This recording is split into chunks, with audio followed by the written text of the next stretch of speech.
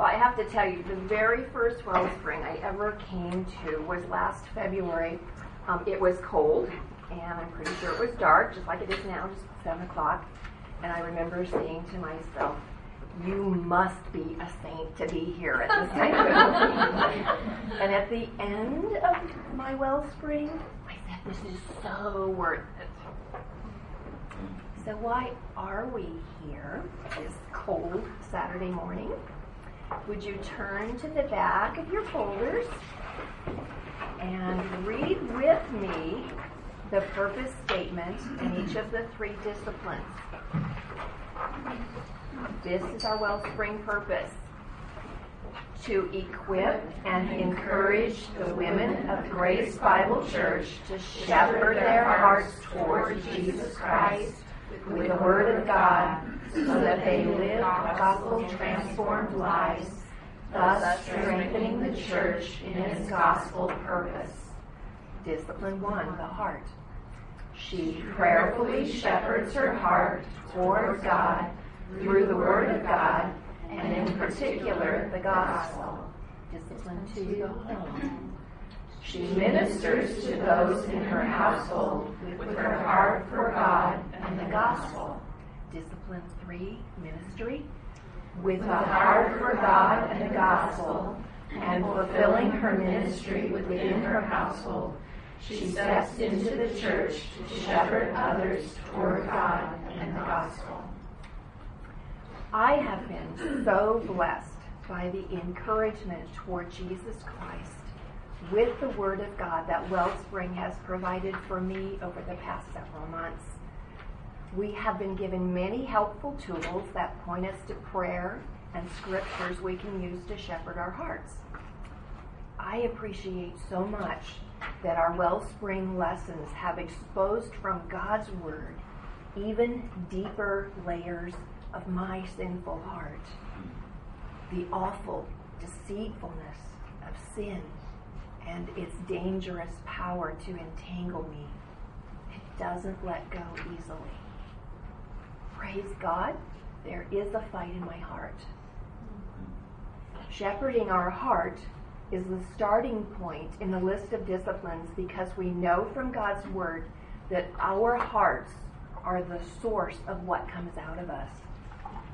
When we are watchful to prayerfully press our thinking, our feelings, and our reasoning up to God's Word and what it teaches, we are strengthened to think and to do what is right with pure motives using wholesome words. My work in life for the past several years has been that of a caregiver for my husband. It is a role that has been exactly what I needed to grow in love and dependence on the Lord.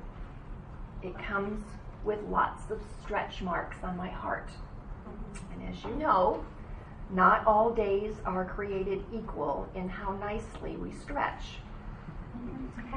One thing I have found helpful to do on a regular basis after prayer and worship time with God in His Word is to choose a verse to go. It's one that's fitting for my current heart needs. First of all, if I can, I try to jot it down on a card or a piece of paper for the day.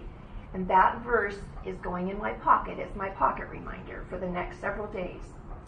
Often it's something short and easy to remember.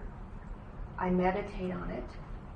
I make sure I understand the depth of the truth that's tucked in those few precious words.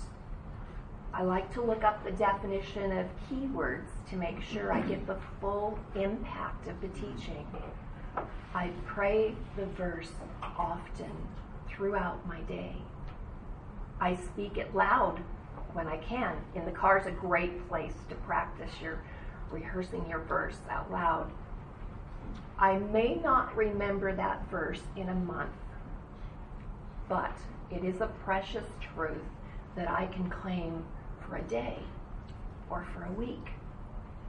It's purposeful thinking on a few of God's words that correct or encourage my heart for the season or trial I'm facing. I find that the concept stays with me as truth in my heart, even when I can't remember exactly how it's worded or the address. One of my favorite verses is Psalm 44:8. It says, "In God we have boasted all day long, and we will give thanks to your name forever." I have found that this verse is helpful no matter where my heart is, because it prompts me to consider what I can boast about my God. Who is He? He's my Creator, my King, my Defender, my Rock of Refuge, my Counselor, my Judge, my Savior. I can consider His character. He is just. He is loving. He's always right and always speaks truth. He's long-suffering. He's perfect and holy and eternal and knows everything about everything. Or what about thinking on all He does? He juggles the whole world and moves the hearts of kings, and yet He gives me favor in even the simplest of things I ask of Him, like finding the last 2 cans of beans I need hidden high on the shelf in the back in the grocery store. I could go on, and that's the point. Boasting in God stirs my heart to be grateful for His constant presence and provision in my life. It reminds me to thank Him. It is actually giving glory to Him. And above all, I must remember His saving grace to me. This is a verse that ultimately causes me to rehearse the gospel and worship the Lord. Discipline 2, the home. My husband, Richard, and I have been married for 36 years. For about the last 15 years, he has been having small strokes that slowly have affected his cognitive processing skills, the way he thinks. He has dementia from all of the strokes, but God has been so good to us. In 2010, shortly after his 21st birthday, Richard accepted the Lord Jesus Christ as his Savior. He has several other major health issues now, but our life together in this way has become the way the Lord allows us to serve Him. I absolutely know that God is completely in control of our circumstances, and that this life is absolutely the very best thing for both of us. Anything I would choose other than what God has permitted would be second best or worse. In a very organic sort of way, our lives have become a ministry that God has allowed us together because of our life circumstances. I speak openly about our faith and freely witness to others that help with His care and come into our home. In the context of our home, a struggle I was having in recent years is, how do I not become strictly clinical in his caretaking? As I watch my husband's decline, a certain emotional detachment has come along with all there is to do. I was aware of it. I didn't like it. I didn't know that it was a lack of heart shepherding. Perhaps some of you can identify with this. My heart needs to be soft as I perform the many repetitive, thankless, humbling daily tasks. It helps as I work throughout the day to remember God's Word, to pray, and to consider there really are a great many things to be thankful for. He has provided everything we need for life and godliness. We are surrounded by God's compassion and mercy. He has given Richard and me faith to believe, and hearts of repentance. As the Spirit of God controls my heart, what bubbles over is a reflection of my Savior's characteristics, and the Lord is not clinical about dealing with us. Another thing I've learned as I watch over my heart throughout the day is to try to find opportunities to talk about the Lord. The season of life I am in right now is hard, but strangely enough, I found myself saying to a friend, I'm finding these have become the best days of our lives because we are dependent on our God more than ever. Richard's illness has been the vehicle that the Lord has chosen to bring him to himself. Last year, as I was being trained about the responsibility of shepherding my heart, I became burdened for Richard to hear God's word for the same purpose, however the Lord may work that out.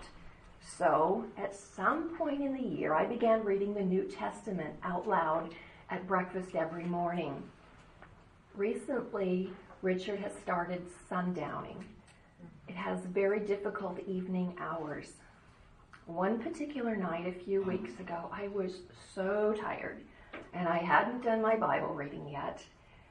So while he was confused and restless, I sat down next to his bed and began reading my chapters in Deuteronomy to him. He calmed down. After a bit, he fell asleep. The next night, I asked if he would like me to read to him again, and he said yes. The following night, he asked me. Now it's what we do each night. His heart and mind are quieted as he listens to God's word. It's another gift the Lord's given us. It's a sweet time together that did not characterize our marriage before this season of life. The third discipline ministry. Not too long ago, someone at church asked me how my week had gone. Awful was my too honest answer. But God has been so good. I have been completely dependent on Him. I trust Him no matter what. He gives us the best every time. And then a whole big conversation ensued. I surprised myself with the genuine peace and joy I felt and was eager to offer words of encouragement, pointing her to our mutual source of strength and courage, Jesus Christ. Other days, I'm the one who needs a sister to encourage me. And I love that we are available for each other, sharing the burdens of life because of our love for Jesus. One last thing that I've been so blessed by within Wellspring is our diversity. I love how different we are in the body of Christ, and yet we have these really important major life things in common. We are sinners that love Jesus. We share various trials and temptations, but we have the same Redeemer. We will spend eternity together, realizing that we are each in a similar, imperfect condition softens my heart to be more compassionate and patient. It is a delight to my heart to be able to talk about the Lord. There is that handout, and there's some quick go-to verses for you to get you started. I'm sure you'll find your own. But thank you so much for letting me boast in the Lord this morning.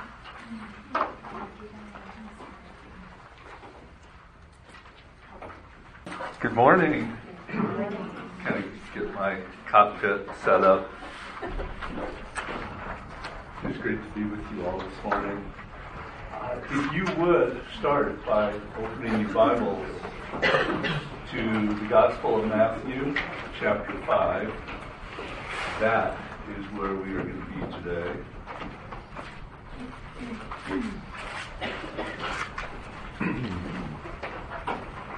It is so good to be with you.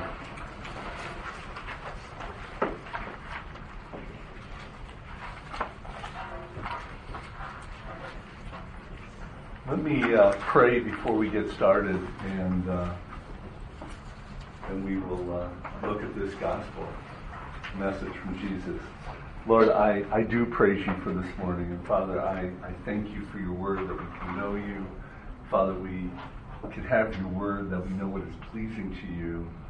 Lord, that is my desire, Lord, that we would be men, women, that in everything we do, we make it our aim to please you. Father, please allow these words from your gospel to resonate in our minds and our hearts, that we would leave here today more in love with you than when we first got here. Father, you are an awesome God. You are so worthy of praise, and we do praise you, and we do thank you. We pray this in your Son's name. Amen. I'd love to start by just telling you where this message of Matthew chapter 5, 6, and 7, the Sermon on the Mount, where it has come from, how I have used it in my ministry as a biblical counselor. The Sermon on the Mount gives us a very clear picture of what the Christian life is to look like. It's a compare and contrast. Jesus starts this message with saying, this is what the saved person, this is what the believer in Jesus Christ looks like, and contrasts it to, I would say, at least 13 areas that for this audience that they practice just their external religion, and for us it's 13 areas where sin can easily entangle us. This is a unique message, and I'll tell you why. Once you get to Matthew 5, verse 3, all the way through verse 7, I am teaching red-lettered portion of Scripture. Everything is Jesus' word. That is kind of interesting, because this first message, when Jesus taught it, when he spoke it, his audience were not believers. This message to the original audience was a rebuke for how they were living. Jesus rebuked his audience, and they hated him for it. The Gospel of Matthew, it's unique to the other Gospels. Matthew's purpose in writing this was to the Jew, that they would believe, and it was to the Jewish believers that they would continue to leave their practice of Judaism, and that is the external religion. And now, how does it apply to us? Because the original audience, they weren't believers. The next audience, it was a mixture of believers and Jews, and here we are years later taking this message, and how do we apply it to our heart? It is a perfect compare and contrast. This is what the person on their way to heaven looks like, and this is how easily you can be entangled by the sin of this world.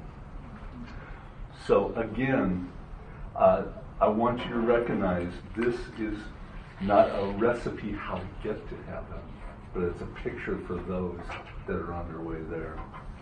I printed out, it was the last page in the stack you got, and it's from MacArthur's Study Bible, and instead of me just reading it, which is just horrible for you to have to listen to, you can read along with me.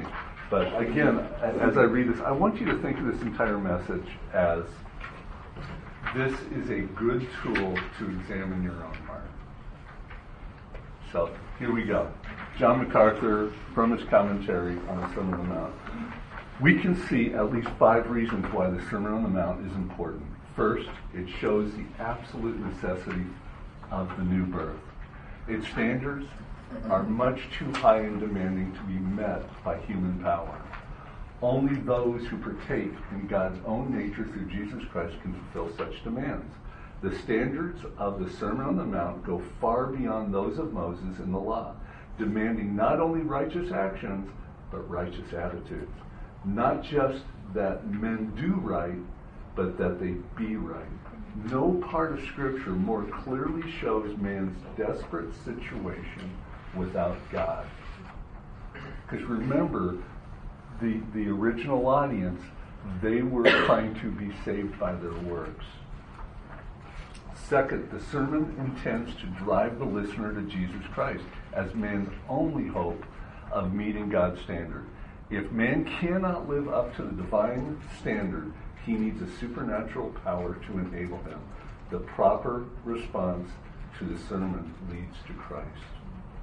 And third, the sermon gives God's pattern for happiness and true success. It reveals the standard, the objectives, and the motivations that, with God's help, will fulfill what God has designed man to be. Here we find the way to joy, peace, and contentment. And we live in a world that is looking for joy, peace, and contentment in all the wrong places.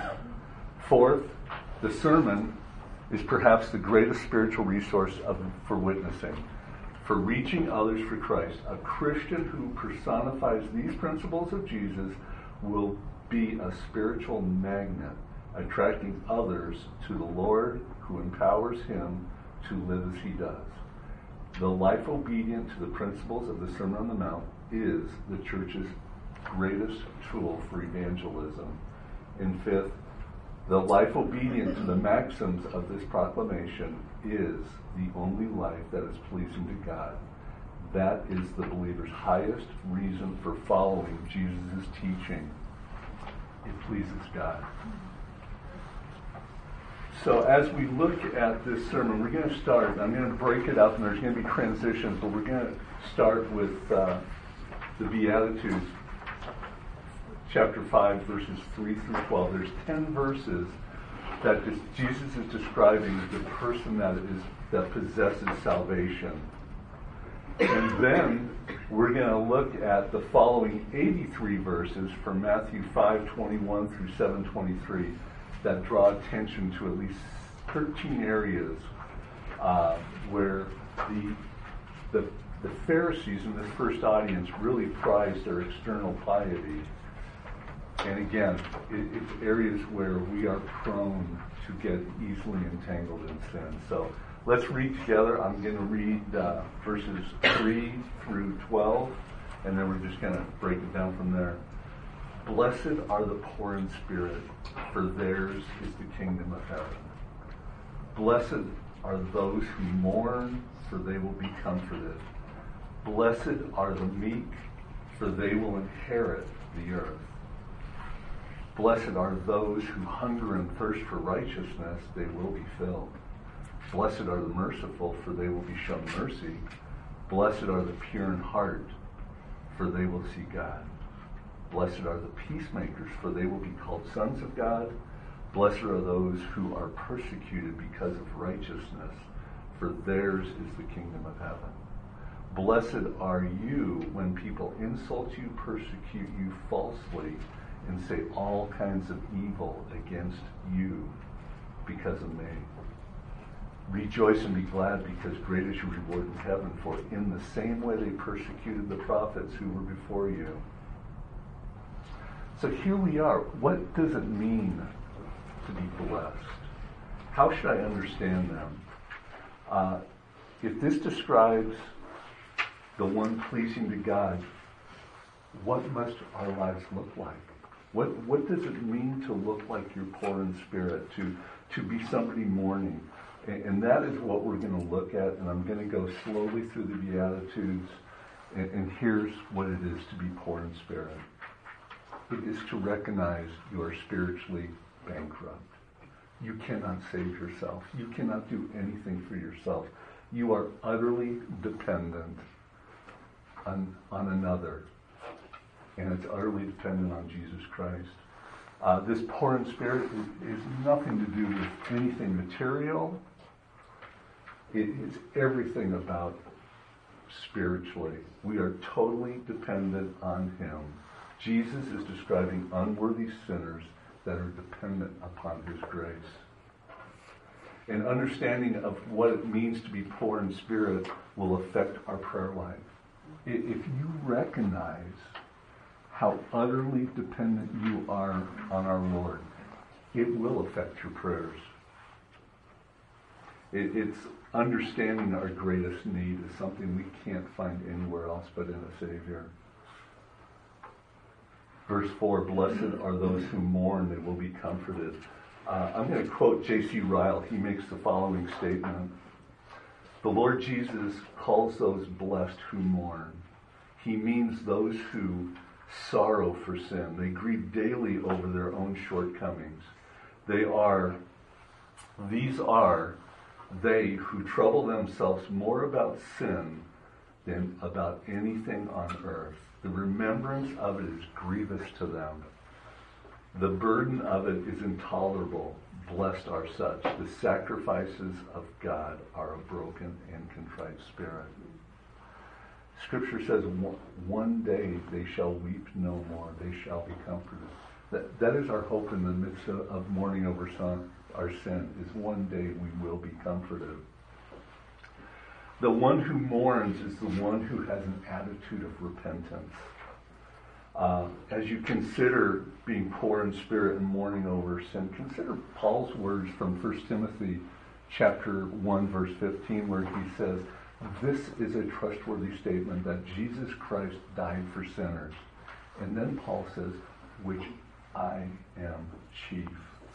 If you have a right attitude about your neediness, if you have a right attitude about mourning over sin, you will recognize in your house, you are the biggest sinner. In this room, you are the biggest sinner. I need to recognize I am the biggest sinner. Verse 5, blessed are the meek. Some translations say gentle. They will inherit the earth. The one who is meek and gentle is the one that is patient and has a contented spirit. And again, I'm going to quote Ryle again. Makes the following comment in his commentary.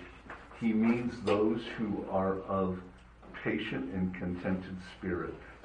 They are willing to put up with little honor here below. They can bear injury without resentment. They are not ready to take offense. Let me sum it up this way. In the midst of trial, in the midst of hardship, being sinned against, can you sit back and just say, God, I know you're in control of this? When Diana was giving testimony to her life, it was just the gentleness of being able for her to sit back and say, God, I know you're in control of this. I don't have to go fix this.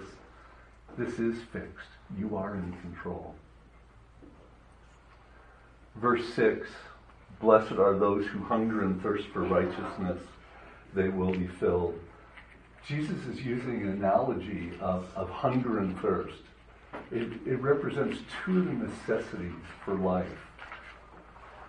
Jesus is demonstrating that righteousness is required for our spiritual life, and our righteousness is only going to be found in a risen Savior. Our righteousness is not going to be found in doing things, by giving, by being kind to other people. Our righteousness has nothing to do with our actions. It's dependent on the Lord, but that does change the way we live. Again, Ryle, quoting Ryle a lot today. He is one of my favorite authors, though. Jesus means those who desire above all things to be entirely conformed to the mind of God. They long not so much to be rich or wealthy or learned as to be holy. Blessed are all such. They shall have enough one day. In Psalm 17:15 says, they shall awake up after God's likeness and be satisfied.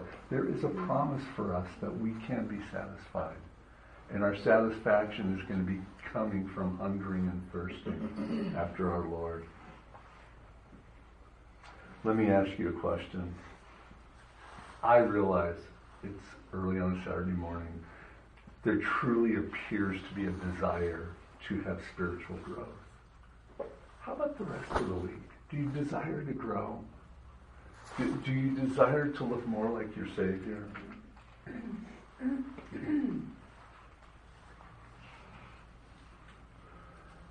As we shepherd our heart, it will impact how we think.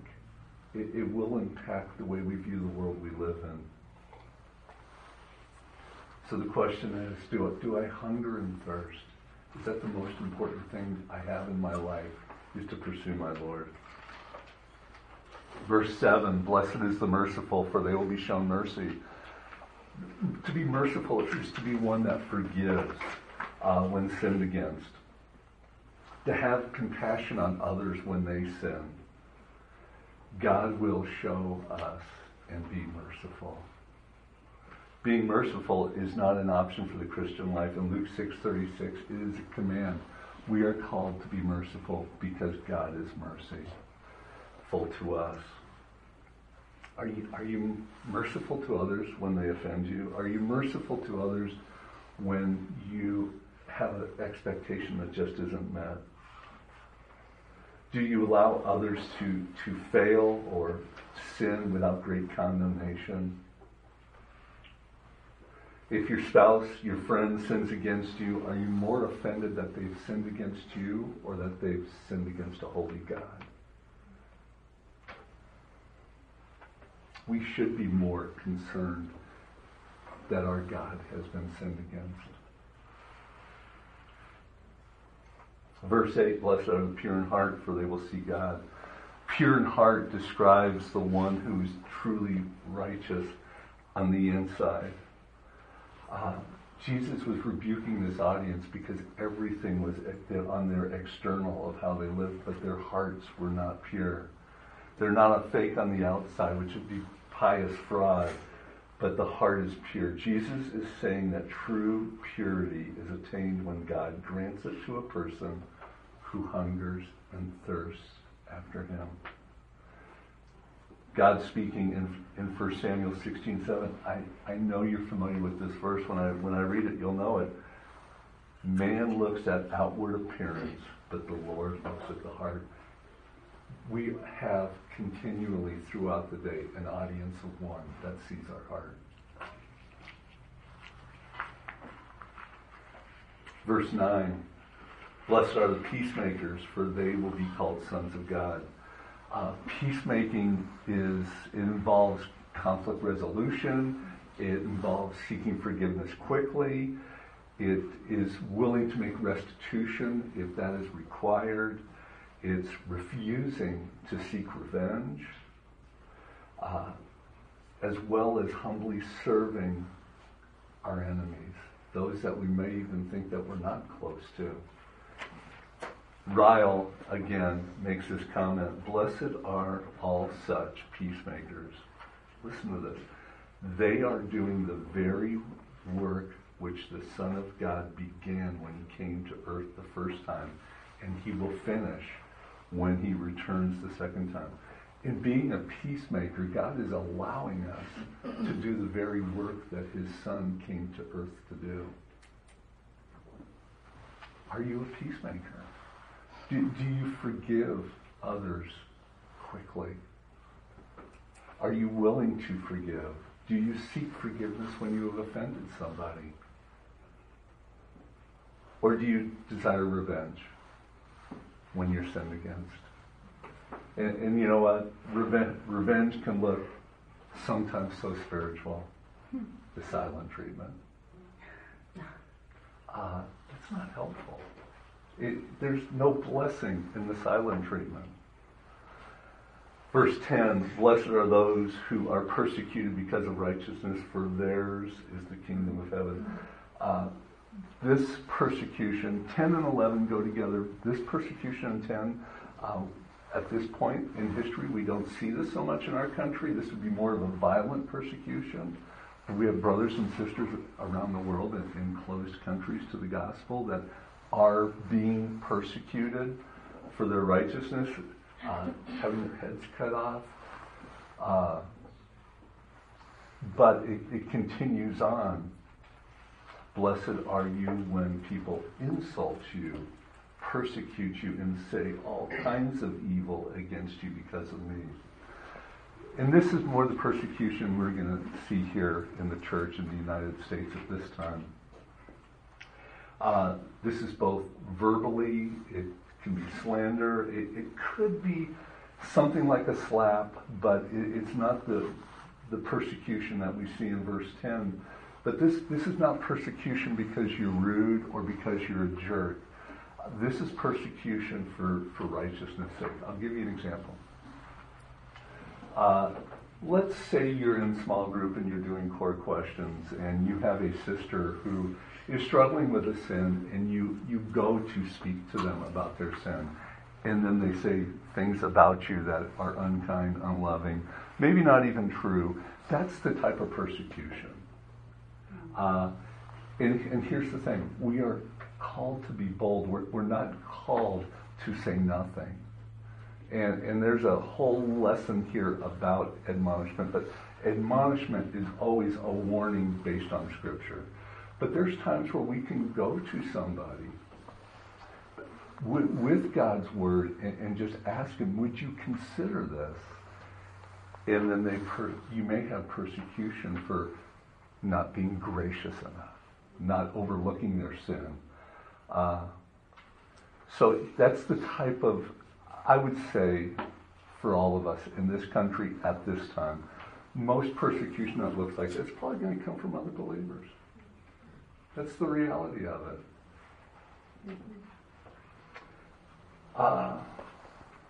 Verse 12 calls us to rejoice when we receive persecution because of God.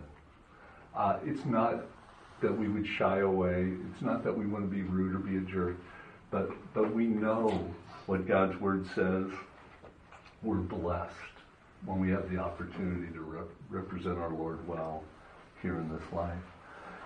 We get to verses 13 now through 16, and we're seeing a transition. Jesus is changing from, this is the picture of the one who's going to heaven, and now he's calling us in verses 13 to 16, he's calling here to be salt of the earth and light in a dark world. And in commentary that I read said this, surely it means, if words mean anything, we are meant to learn from these two figures, salt and light, that there must be something marked, distinct, and peculiar about our character. If we are true Christians, it will never do to idle through life, thinking we are thinking and living like others. If we mean to be owned by Christ as His people, we have grace. Then it must be seen. Have we the Spirit? Then there must be fruit. Have we any saving religion? Then there must be difference in habit, taste, and turn of mind between us and those who think only of the world. It is perfectly clear that the true Christianity is something more than being baptized and going to church on Sunday. Salt and light evidently imply this is a tongue twister for me, peculiarity both in heart and life, of faith and practice. We must dare to be singular and unlike the world if we mean to be saved. And I want to take a comment here, and the Lord had really been impressing this upon me. In the middle of that, I said, if we have grace. Have we grace, and it should be seen. I want to just say this. I think our culture, the Christian culture, has redefined grace. Let me tell you, no, I'm not telling you. I'm going to remind you what grace is. Grace is salvation. Grace is our sanctification. Grace is not turning our head to sin. It is not gracious to allow people to sin boldly. I know I have been rebuked. I have been corrected in saying, you aren't showing me any grace. You're just calling me to be obedient. Well, what's the definition of grace? Our graciousness to a lost world is kindness. And I know you know this. And almost every time you see the word kindness in Scripture, the context is repentance. Us being gracious to others is helping others to repent. It is not overlooking sin. And I hope that's clear. I have just felt the burden that the church, at least in this culture, has redefined what grace means. Grace is Jesus Christ, his life, his death, and his resurrection, and how it applies to us. Let me put it to you this way. If you want to have influence in a dark world, if you want to live in a manner that is different than the world, this Word of God needs to permeate your mind, your thoughts, and your actions. It's tied to the wellspring disciplines that we just looked at. There needs to be a difference. And this is interesting. This just popped up on my screen the other day. I love analytics. I love figures. And this is from Barna Research. I don't agree with everything they say, but I found this really, really, really interesting. Of professing believers, 56% of believers say that the Bible is relevant. 19% say that they read the Bible at least 4 days a week, and 19% believe that the Word of God is relevant. That's living like the world. The Word of God needs to permeate it. It needs to change us. It's not enough to come to church on Sunday and yikes. Okay. I'm going to take one more section and then we'll take a break. And here's where we're going to go. Verses 17 through 20. Jesus is drawing attention. Remember, his audience, they knew the Old Testament. They knew the Word of God. And Jesus now is drawing attention to the preeminence of Scripture. Jesus did not come to abolish the law and the prophets, but to fulfill it. And here's what's happening here. This audience they were all about religious externals. And now Jesus is getting ready. As he turns in verse 21, he is turning to the heart. Jesus is now comes to rebuke. He has told them, here's what the believer looks like. Here's the importance of the Word of God. And he's getting ready now to do heart surgery with this Jewish audience. The religious leaders were caught up in outward acts that minimized God's Word. They had twisted it to comfort the way they lived. Jesus is preparing us and this audience to go back to the Word of God. The Pharisees practiced their religious acts. The whole audience knew it as a means of eternal life, and Jesus is pointing them to their need for a Savior. And in verse 20, he says, "For I tell you that unless your righteousness surpasses that of the Pharisees and the teachers of the law, you will certainly not enter the kingdom of heaven." For us sitting here 2,000 years later, we realize the only righteousness that surpasses is Christ's righteousness imputed to us. His audience didn't know that. They weren't looking for a Savior. They were looking for an earthly king, not a heavenly king. The Jewish audience knew the Old Testament, and they knew a Messiah was coming.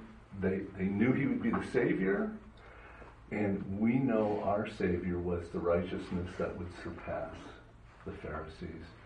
They truly wanted an earthly king. They did not want a heavenly king. So as we move on, I'm going to say this and then we're going to take a quick break. But again, in the sermon, Jesus is making this next transition from the description of one going to heaven to the demands of how we should live. And Jesus is taking the hearers of the sermon and their religious system and showing them how it failed to give God glory. So let's take a break. Let's come back at 8 o'clock and we will go through Matthew 5:21 all the way through 7:23. Thank you. So here we go, starting in Matthew 5:21, and here is where Jesus, to the original audience, begins his rebuke, and I pray that as we look at this, we will be examining our own hearts in the same way that Jesus was confronting his first audience. If you have subtitles in your Bible, when you get to verse 21, it probably says murder. And here's the thing. Jesus' audience, they knew the third commandment, thou shalt not murder. You know, this is silly, being brought up Catholic, which has a lot of religion to it and externity, but I know my testimony before becoming a true believer. If somebody said, how do you know you're going to heaven? I would say, well, I haven't murdered anybody yet. And I meant it. It wasn't a joke. I'm a pretty good person. And so here, Jesus is confronting them on murder. Remember the rich young ruler in Matthew 19, where he says, what do I need to do to be saved? And Jesus says, obey the Ten Commandments. He says, I've done that. And give away everything, which Jesus was getting to his heart. And he walked away, rejected, dejected, and just feeling really sad for himself because he was a rich guy and he didn't want to part with his cash. But here's the thing that's going on here. Jesus is now expanding it, and he's talking about anger. And let me talk about how we can know Scripture got twisted. The Jews were excellent at recognizing the third commandment, thou shalt not murder. But you go back to the first crime ever recorded in Scripture in Genesis 4 with Cain and Abel. God didn't say to Cain, why did you murder your brother? He said, why are you angry? God went right, Genesis 4, God went right to the heart. But in this religious system, they cared more about the external of it. They cared more about the deed of, I haven't murdered anybody, than the anger going on in their heart. You get to verse 23 here in this section, and Jesus is talking about before you give your gifts at the altar, go and be reconciled. What Jesus is saying, before you worship God, repent. Before you worship God, repent of your anger. Jesus is dealing with the heart, and the Jews had always justified themselves by their outward action. And I think we're capable of doing the same thing. Are you seeing the contrast that Jesus is bringing to them? Verses 27 through 30, Jesus is dealing with adultery. And in 27 through 30 goes really well with 30 through 32, where Jesus talks about divorce, because here's what the Jews had done to make themselves look really good on the outside. To get a divorce is just all they had to do is write a certificate of dismissal. So before they commit adultery, they give bride number one a certificate of dismissal, so they weren't committing adultery. They were looking at the outer act. But Jesus here goes right to the heart, and he talks about lust. And he's saying, even if your thoughts are wrong, there needs to be amputation. There needs to be a radical amputation. If your right hand is causing you to sin, cut it off. If your eye is causing you to sin, gouge it out. Jesus is addressing the heart. He's not addressing their actions, because their actions were pious fraud. Their hearts were not near him. And I need to make a side note here, because I realize everyone in this room probably recognizes the need to repent of sinful actions and deeds. But when you look at this, there's a call here to repent of sinful thinking. If you want to grow in conquering sin, it'll start with repenting, with agreeing with God when the thoughts are sinful. Because sometimes we're okay with just saying, well, it's not like I did this. But it's our thought life. It's the purity that Scripture is calling us to. And going on to verse 31, 32, talking about divorce, the Jewish tradition, the only requirement was this simple certificate of dismissal. It made it easy that nobody was committing adultery because of this certificate. But what they had done is they had twisted, going all the way back to Genesis chapter 2, they had twisted God's word. God's desire for marriage was always one man, one woman. God's desire was always until death separates. But they had twisted God's word. And I'll say this as Christians living in a very evil, sinful time. We should be broken about the state of marriages in the world we live in. This last year, with the Supreme Court ruling on same-sex marriage, as Christians, we should be absolutely broken that God's law is being broken, that people are far from pleasing to the Lord. And I'll say this as well, too. I realize in a room this size, there's maybe somebody here that has been divorced.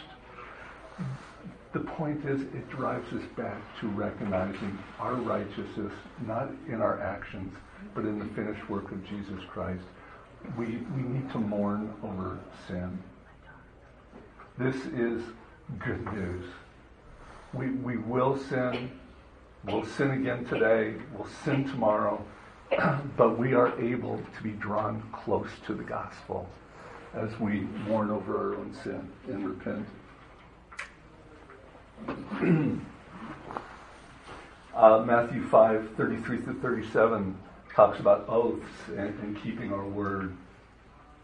The Pharisees, these Jews, had made an oath for everything. Jesus is condemning flippant, profane, hypocritical oaths that were common among these Jewish leaders. And Jesus just says, let your yes be yes, let your no be no. And I would say, are you known for having words of integrity? Can people count on you? When you say you're going to do something, you do it. If you say you're not going to do something, you don't do it. It is a call here inwardly. I need to do what I said I'm going to do. Verses 38-42, it's an eye for an eye. We, as human beings, we have a desire for vengeance. But the Pharisees had an inward concern for personal rights. Their self-interest, when self-interest dominates justice, it is replaced by vengeance. How about you? Do you retaliate when you're sinned against? Do you want to pay back? Can you trust that God is at work in the midst of your circumstances? Can you believe the promises that He is working all things for good, for His good purpose, for those that love Him? It is important for us as believers to recognize God's promises to us. You know, again, I'll say maybe your eye for an eye looks much more subtle. Maybe you just avoid people. Maybe you just move on. Don't deal with the problem. Maybe it can even be the silent treatment. In Matthew 5:43-48, Jesus talks about loving your enemies. Jesus was contrasting the Jewish tradition kind of love and the kind of love that God calls us to. MacArthur, in his commentary, nowhere did the Pharisees' humanistic, self-centered system of religion differ more from God's divine standard than the matter of love. Nowhere had God's standard been so corrupt as in the way the self-righteous Pharisees view themselves in relation to others. How do you do at loving your enemies? How are you doing at loving the people around you? Is it the agape love? You know, every time you see God in Scripture, and love is being described as one of God's attributes. That love is the agape love. It is a die to self. It is the love that would have a great God send his Son to die on the cross. Are you willing to die to self? Are you willing to love your enemies? The first 6 areas Jesus is addressing was murder, adultery, divorce, oaths, vengeance, and love. The religious leaders, their tradition, they had twisted God's word so that they could live sinfully, but they thought they looked holy. Now Jesus is pointing out that they overlooked their hearts. And as we move through chapter 6, we're moving from the outward righteousness, from things that you would see on the outward, and he's now talking about what's going on in their righteousness when it comes to giving, prayer, and fasting. So let me continue as we look at chapter 6, verses 1 through 4, giving to the needy. The Jewish tradition was to make a big deal. It said, do not announce it with trumpets. I don't know what it would look like to have trumpets blowing when somebody gives money, but I can tell you the religious system I grew up in, I can remember once a year in the back wall of the church, they would list the name and the amount of money that the big givers gave. And it would be a motivation. I want my name on the list. I could only imagine that. I was just a young kid, and I thought that's the way I grew up, and I thought that's just part of it. Here Jesus is condemning the way that they were giving. And the audience knew it. This audience knew that they were being rebuked. Jesus says, don't let your left hand know what your right hand's doing. I don't have a clue what that looks like, but I can tell you this is what Jesus means. Our giving should be an act of worship. If you feel that your giving is you're being compelled to give, that's not what Jesus is looking for. We give of ourselves, give of our stuff, we give to others as an act of worship. I got to ask you, do you see your giving as an act of worship? Think about it, to show you how big of a deal the Jews made out of giving. The tradition at the time here in the early church, you think of Ananias and Sapphira, that they thought they needed to come and say, hey, we sold this property, and they lied. But here's the thing. They could have, just as an act of worship, given what they wanted to give. But no. The 8th area that we can easily be entangled, and they certainly were, in Matthew 6, 5 through 15, and it's prayer. And I really find this is interesting that the topic of prayer has the most verses than any other area in this sermon.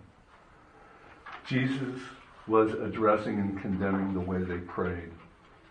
Their prayers were just ritualized. They cared more about being heard or seen than that they were communicating with God. Remember Jesus going back to early when we first started Matthew 5:3. Blessed are the poor in spirit. When I know I'm needy, that will drive my prayer life. Blessed is the one who's utterly dependent on God. Being poor in spirit will affect our prayer life.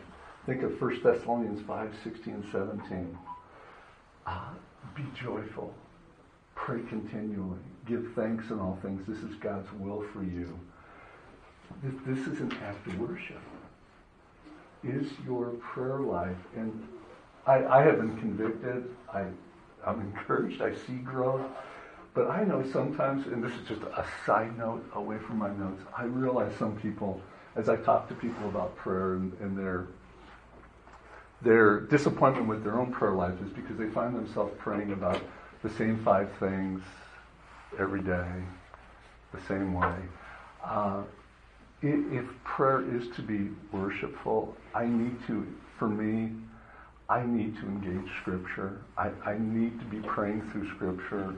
I need to look at a Psalm 23. I need to look at a Psalm 103 or 145, which just lists so many attributes that I could pray through.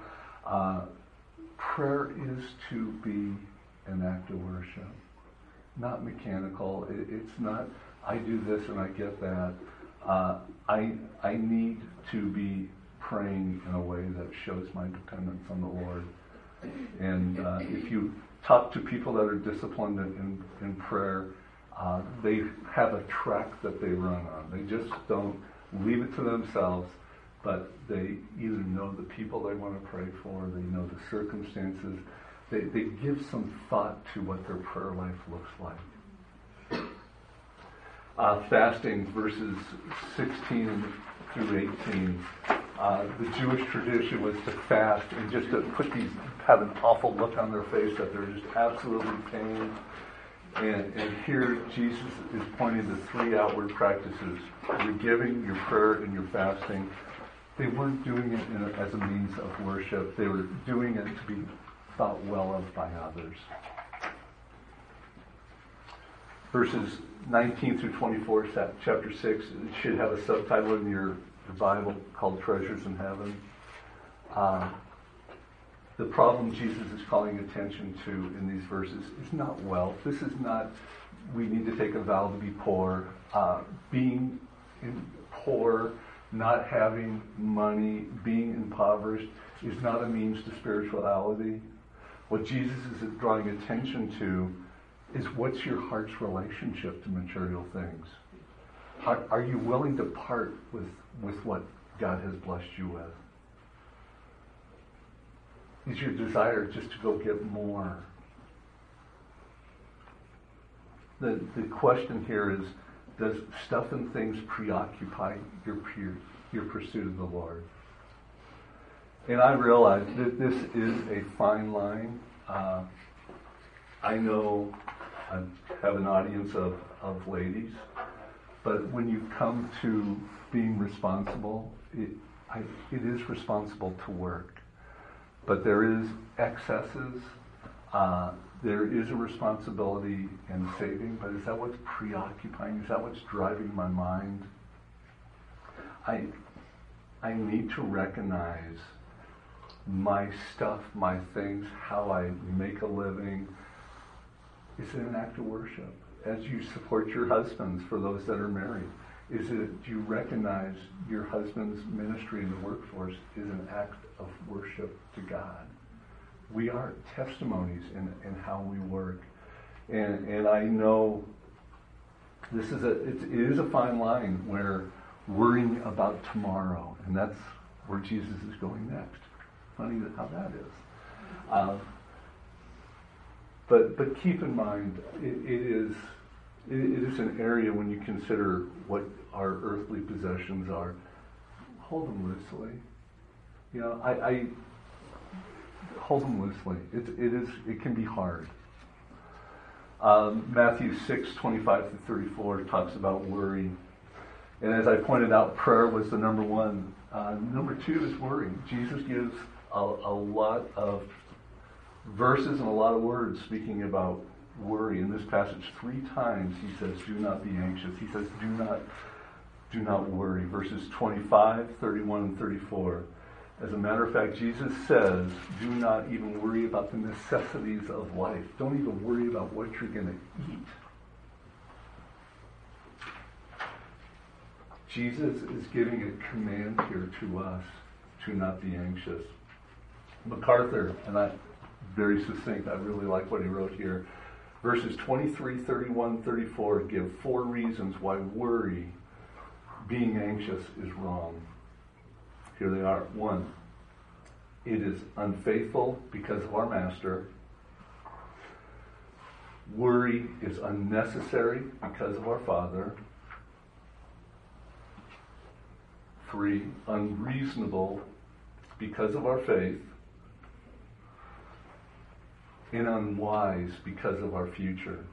He continues, and he says, making reasonable provisions for tomorrow is sensible, but to be anxious about tomorrow is foolish and unfaithful. And I need to ask, how are you doing at shepherding your heart away from worry? Jerry Bridges wrote a book, probably 10 years ago now, called Respectable Sins, where in Christian circles, being anxious and worry has become a respectable sin. But here, in just a few verses, Jesus is saying, do not worry, do not be anxious. Even about the most largest necessities we have in life, do not worry. The 12th area where we're prone to get entangled in sin, judging others, Matthew 7, 1 through 6. And I'm going to need to go a little bit quicker for you guys. And here, the Pharisees were oppressively judgmental. They were condemning. They were self-righteous. They were egotistical. Their judgments were unmerciful.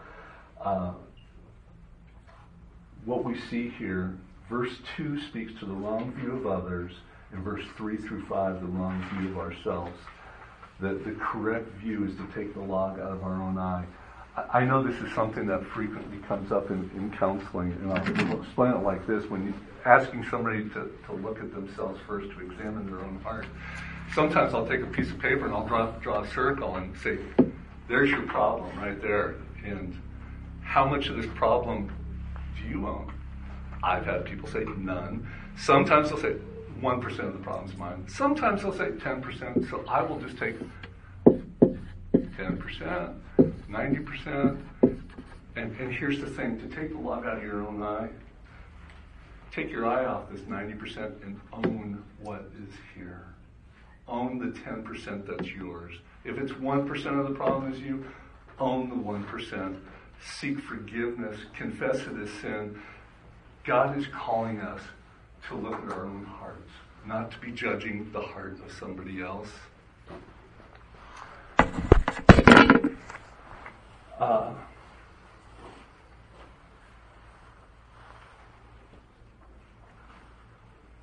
Here's the thing, when we judge others, when we look, this is all we can see is the 90%, we are being unmerciful to others, to another person who is in the same condition as us, a sinner in need of God's grace.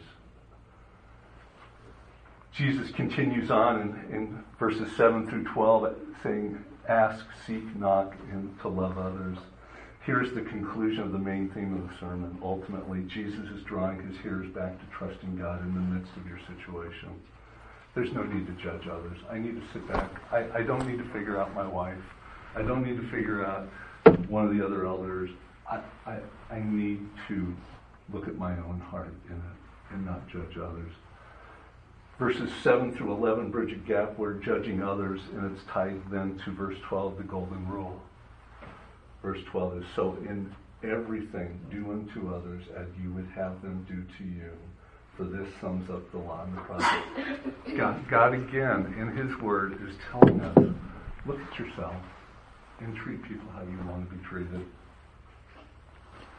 How about you? Do you treat others that way? 7:14 is a warning. As Jesus concludes his teaching, he warns that it is a very narrow gate. It's not the wide gate. The one that leads to eternal life is narrow, and the one that is wide leads to destruction. The Jews twisted Scripture to make everything permissible. They overlooked their hearts. In Jesus' teaching, he goes on, verses 15 through 24, the tree and its fruit. Jesus warns his hearers that there's going to be false prophets. They're going to come in sheep's clothes, and they're going to really be wolves. In the church in the United States, where we're at, we have that right now. It's the half a gospel masquerading as the whole gospel. It could be that sanctification comes from another means other than from the Holy Spirit, from God, from the revealed word to us.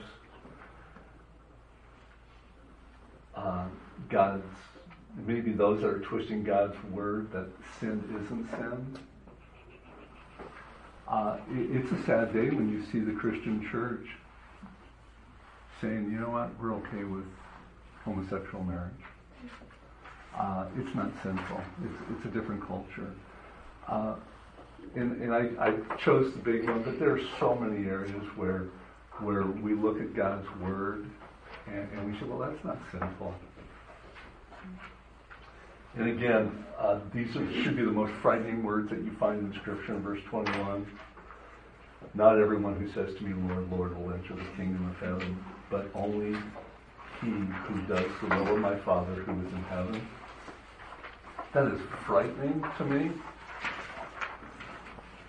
Many will say to me on that day, Lord, didn't we prophesy in your name? Didn't we drive out demons and perform miracles? And I will say plainly, I never knew you. Away from me, you evildoers.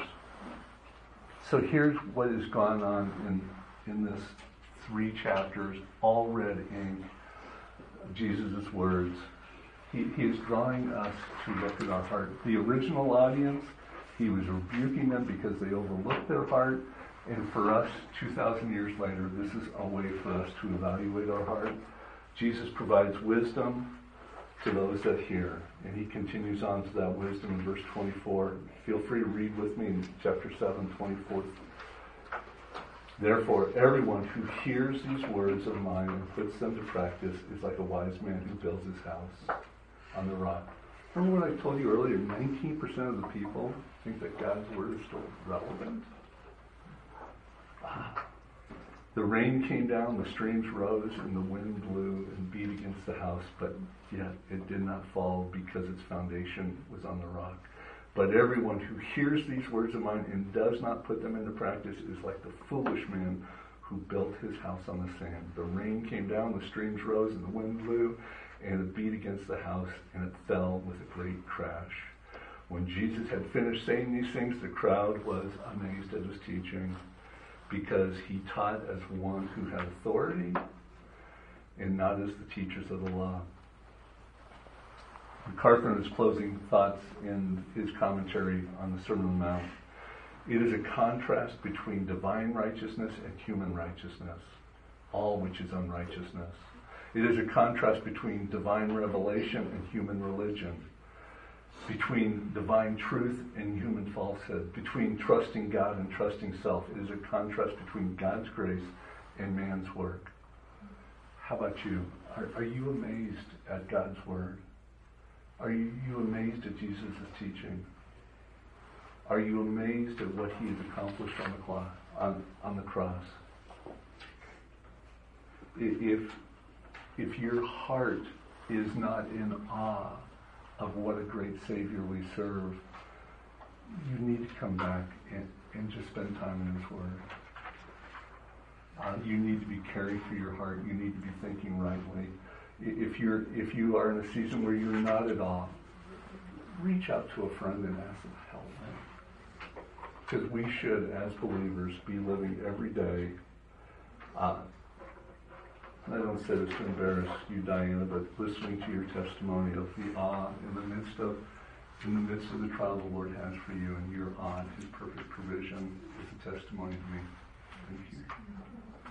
Let me pray, and then you guys have small groups. Lord, I pray, Lord, that for me, Lord, I would always be in awe with what a great God you are.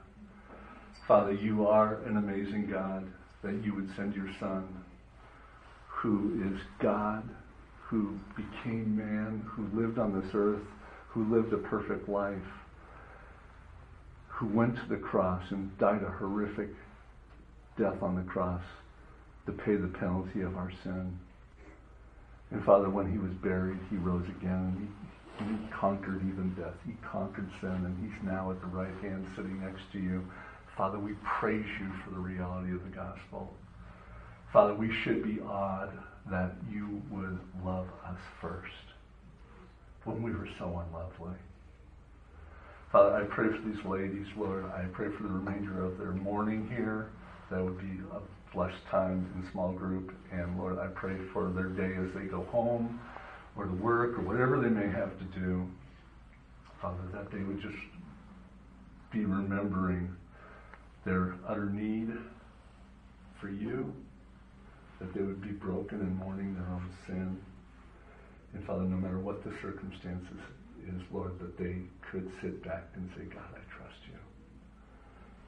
Father, we pray all these things in the beautiful name of our Savior, Jesus. Amen. It's great being with you, ladies. Thank you.